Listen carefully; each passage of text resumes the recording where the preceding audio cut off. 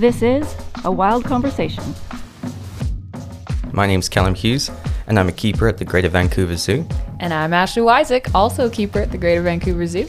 And today, on A Wild Conversation, we're going to be talking about World Wildlife Day.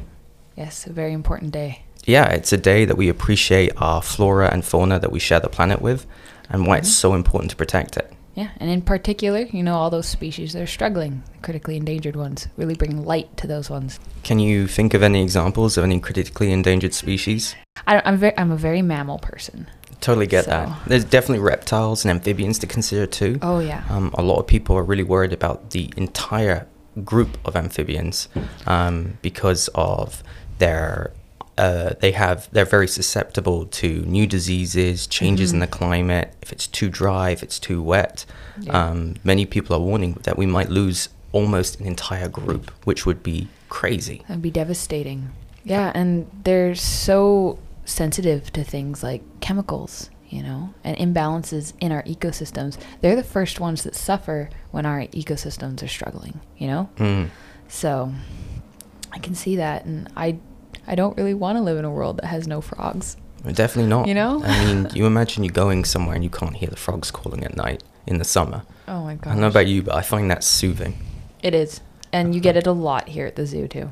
Oh yeah? Oh yeah. We before in the past have done like these events where we had like big sleepovers inside the zoo. We used to do it for like staff events too. We'd all stay in the picnic area and all night it was just frogs. It's all you could hear. You'd expect it to be like lions or the wolves. No, it's the wild frogs. Frogs take the dominant callers. They are. We actually contribute to a conservation project regarding an endangered amphibian here at the zoo, right? The Oregon spotted frog, and we've done amazing work to help their numbers. It's pretty amazing, like the work that they do. I don't know if have you actually gone into the conservation area and seen what they do? Honestly, I gotta confess, I haven't been in that area yet. Yeah. One is because I'm absolutely terrified of touching anything I shouldn't, because endangered species, you feel like you're handling something fragile. It's like holding someone's baby, Yep. Except it's the entire species practically. Well, and I guess all of your animals too are on the complete opposite side of the zoo, so you don't even really drive past the conservation corner. No, it's right next to your cougars, right? Yeah, it's right near the cougars, right up in that corner, and they have a setup up there with tubs and like more of like an outdoor area for them, and then in our back area they also have like a bit of a facility set up, especially for winter. For in the winter, a lot of stuff gets moved into the barn. It's pretty impressive. I have been through there. I've seen, so they do work with the Oregon spotted frogs, the western painted turtle, and the Taylor's checker spotted butterfly. And I've seen some of the work that they do with it, and it's pretty remarkable. Yeah. I actually did that in university. Before I had, when I was working here as a co-op, I did a program with the lead biologist for a week. Yeah, it was really cool. But we actually were surveying for rubber boas, which is a type of snake out here in BC. And then afterwards, because we had found no evidence of rubber boas, she was like, well, that was a very sad trip. Do you want to come see my frogs and turtles? I was like, yes. Yes, I do. That's the amazing thing about captive breeding programs for reptiles, is that you can get results in captivity at the very least quickly. You can get a large captive breeding program. I know that, for example, the Chinese alligator was doing really bad when I was a kid, but then they had all these programs in different zoos where they've been breeding them all over the world and brought their numbers up to above 10,000 in captivity.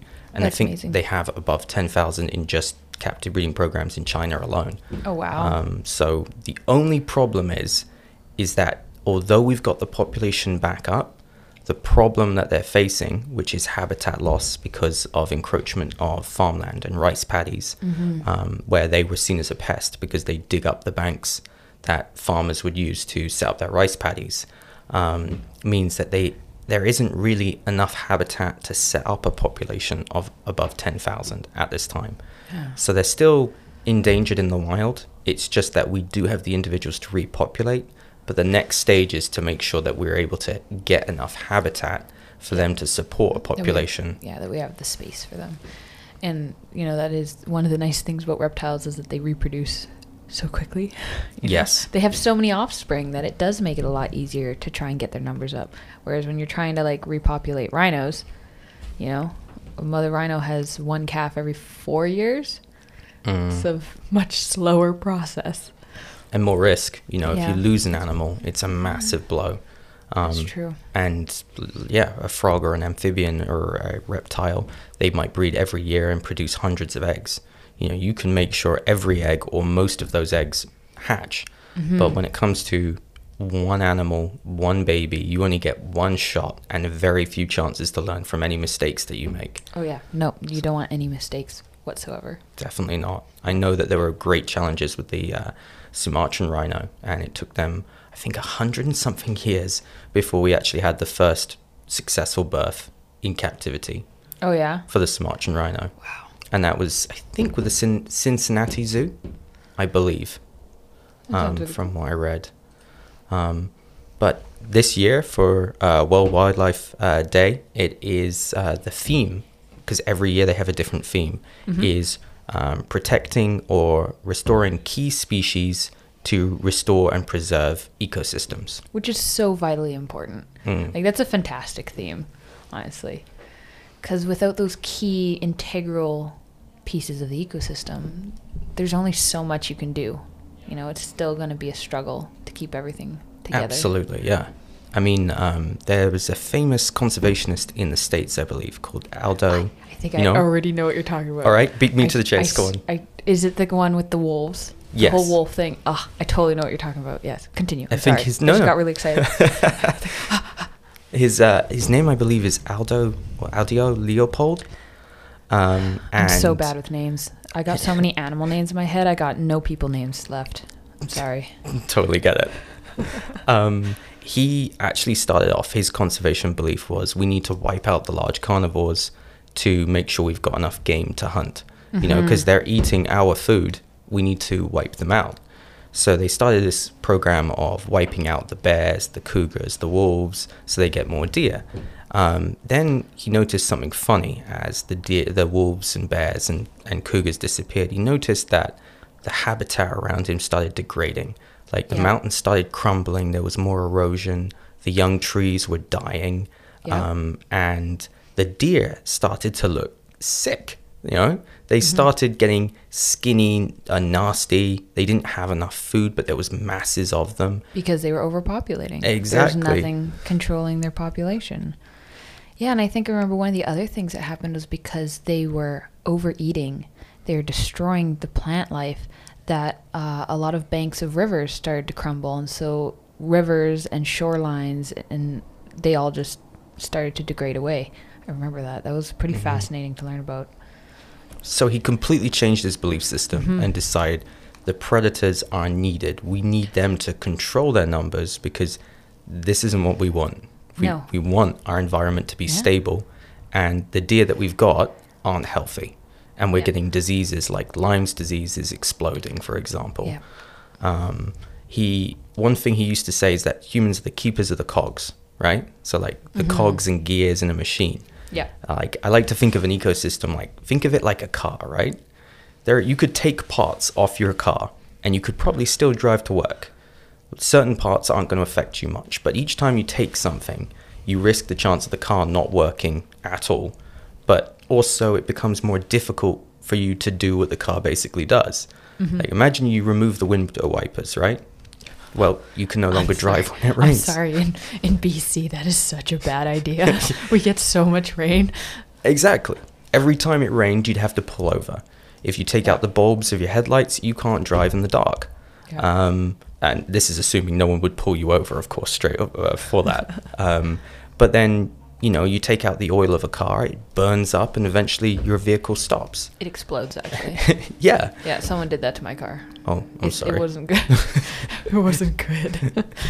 But, I mean, the point is that every time a species disappears from the ecosystem, it's a gamble. You never know what will happen to that ecosystem, what things will be thrown out of balance. And that affects us, economically, recreationally, all kinds of unforeseen circumstances. The ecosystem is complicated. A lot more complicated than we even understand. even to this day, we're discovering things. We have no idea what kind of an impact we're making until sometimes it's too late. You take one animal out of the ecosystem and everything else suffers. One prime example of that are wolves. When they wiped out wolves from most of America, I think they were completely wiped out from the United States. It was only thanks to Canadian wolves.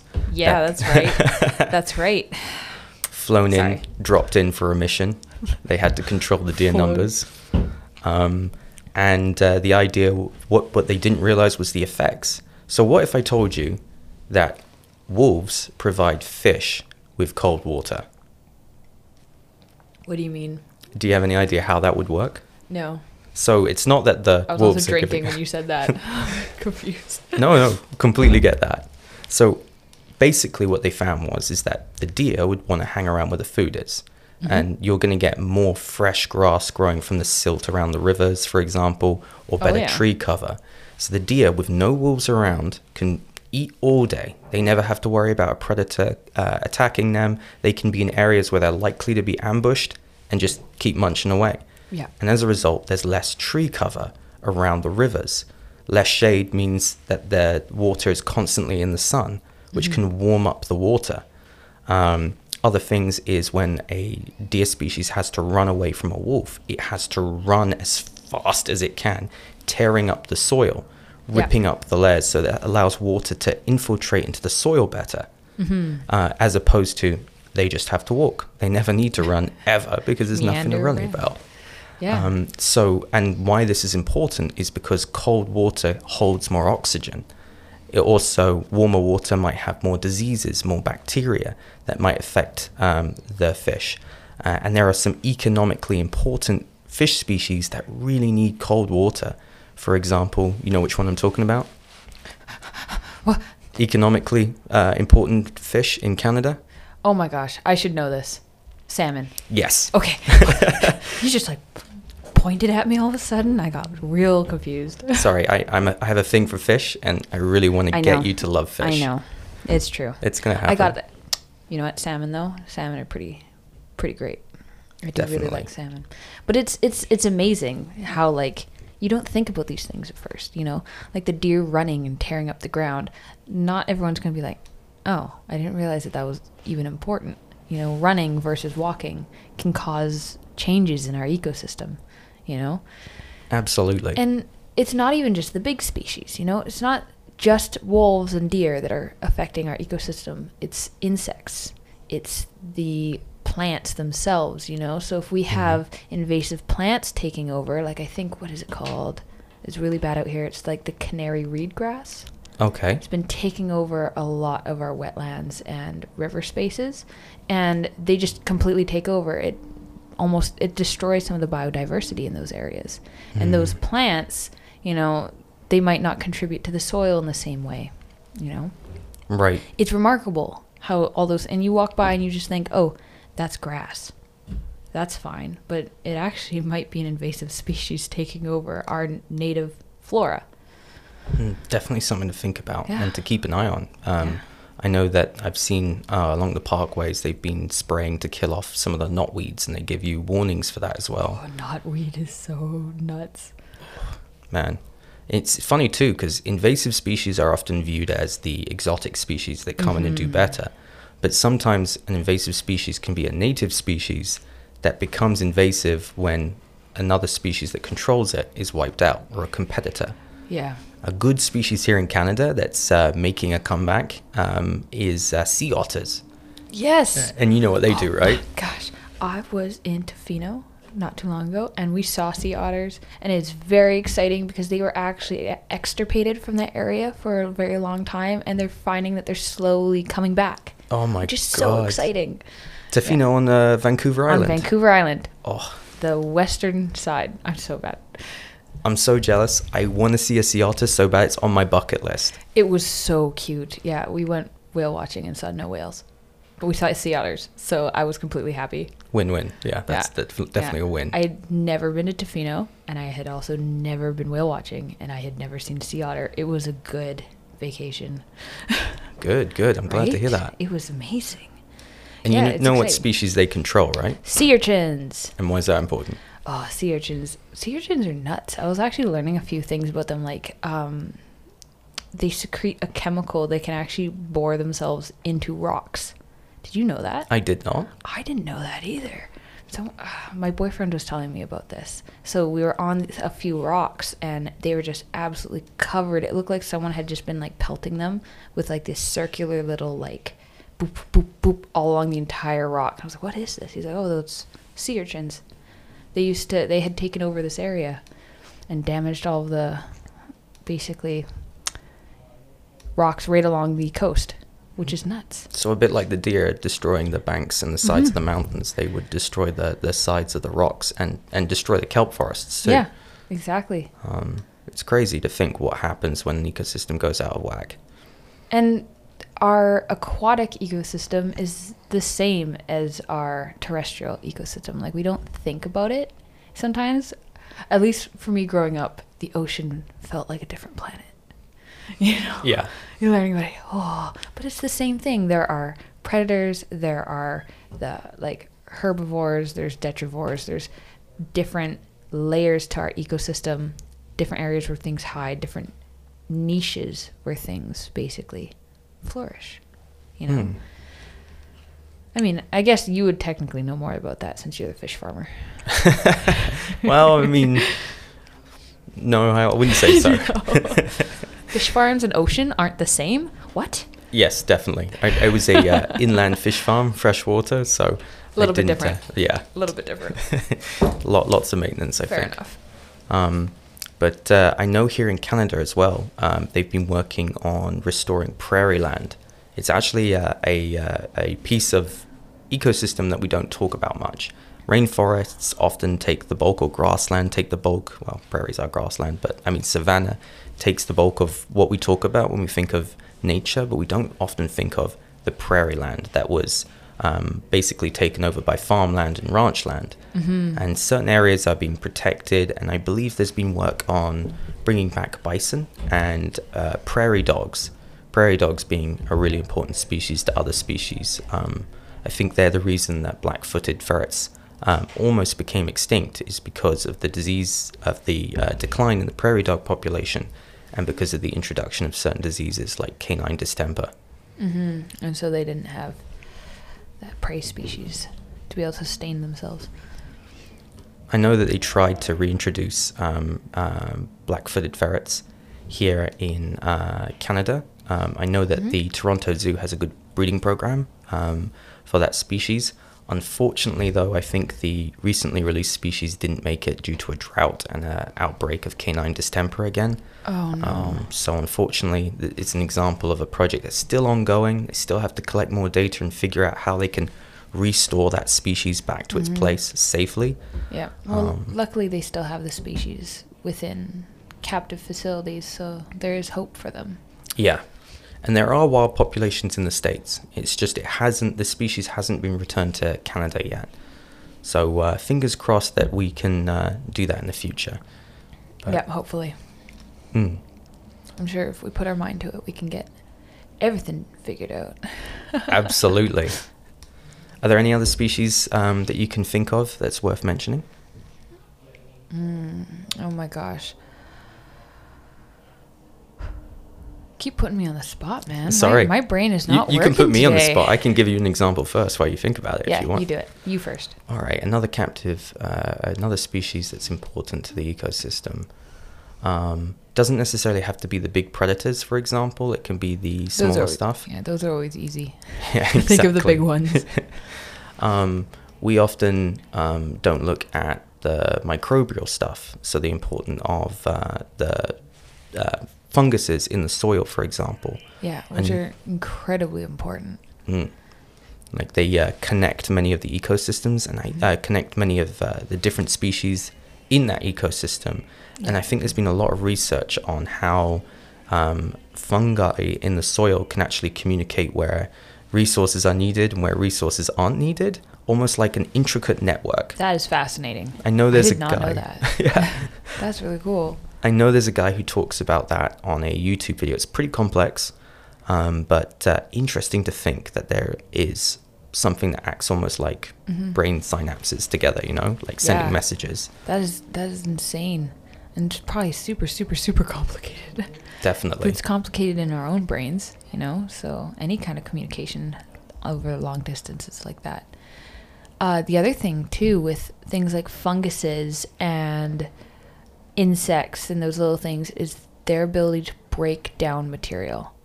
You know, so if you lose fungi, you lose your insects, you lose things that start breaking down the dead leaf litter and tree trunks and stuff like that, you get forests that'll just become overrun with debris. It's natural debris, but what you want is you want that to break down, become part of the soil. Basically, you know, you get access to those nutrients so that we can grow again, right? So if you don't have those things in an ecosystem, your ecosystem is going to suffer. Definitely. And that sounds like a massive risk of forest fires too, if that Yeah. material is just lying there drying out. For sure. Definitely. And we don't need any more of those. Definitely not. What's also worth mentioning is the species that give us ecosystem services. So I know there's a lot of concern right now on honeybees. Oh, yeah. Because they are just so vital. I know that there is a place in, I think it's China or Asia, and due to the altitude of these fruiting trees they have, and there's not that many pollinators there, and they want to pick the varieties, they have to pollinate the trees by hand using a paintbrush. Wow. Now, this is just something to think about. I feel like it's not an example of pollinators being wiped out, but it's an example of what life would be like if we didn't have those Yeah. pollinators. That's nuts. Could you imagine how expensive apples would have to be, or how poorly paid employees at a farm would have to be in order for us to hand pollinate by brush every single flower on a fruiting tree? That's terrifying. It's horrifying, isn't it? Oh, and then every time you have one of those apples that like falls off and you didn't notice and he rots away, no, Yeah. all of my effort. You know, if someone took a bite out of an apple, they could get arrested for that. That's how valuable those would be, you know? Yeah. Either no one would be able to afford having apples ever again, or we would need to really advance our technology, which to me sounds like we've already got creatures or drones effectively working for us, doing their own thing, but it also Yeah. benefits us. It does, remarkably so. And I think that's why I have started to see a lot more people who actually have been keeping bees in their own properties, like out in rural areas. Because I live out in kind of more of a rural area. I've noticed a lot of beekeeping houses. You know, more people are getting on top of that and understanding just how important they are. Yeah. I know that's one of the reasons that people were so terrified of. I mean, they've been advertised in the newspapers as murder hornets, but they're the giant Asian hornet. Yeah. I watched a documentary on them, and you see footage of them completely decimating a hive of European honeybees.